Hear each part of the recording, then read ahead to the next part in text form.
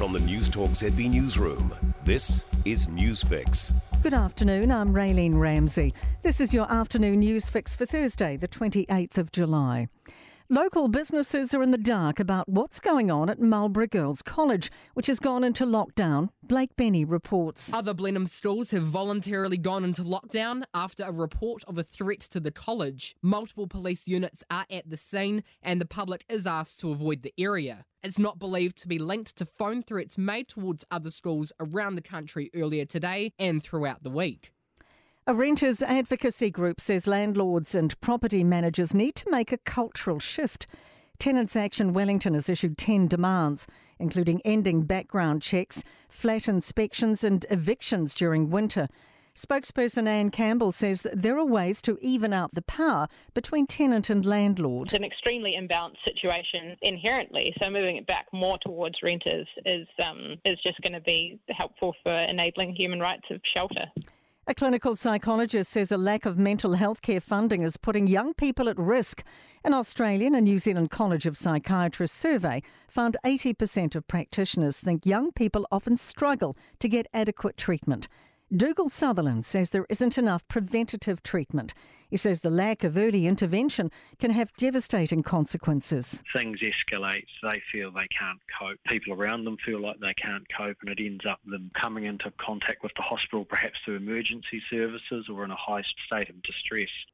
WorkSafe has held an Auckland businessman liable for failures that led to a subcontracted spray painter falling from a roof and dying.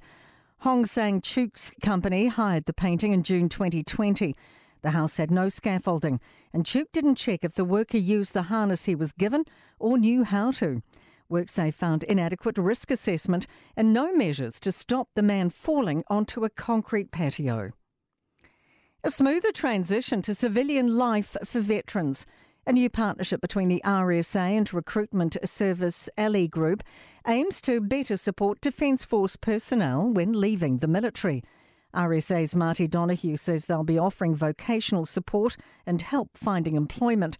They're targeting people aged 30 to 50 who might want to retrain. We know that at the moment approximately 10% of those that are leaving the Defence Force transition without a plan. So our objective is to provide this service to them.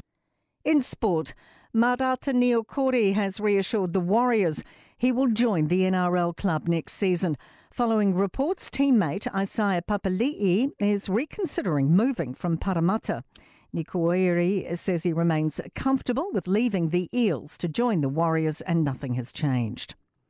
The Wellington Phoenix will open their new A-League season against Adelaide United on October 9. And two-time Masters champ Bubba Watson is reportedly set to become the latest player to leave the PGA Tour to join Live Golf. I'm Raylene Ramsey and that is your latest news fix. We'll be back with the next update tomorrow morning from the Newstalk ZB Newsroom. For more news, listen to Newstalk ZB live on iHeartRadio.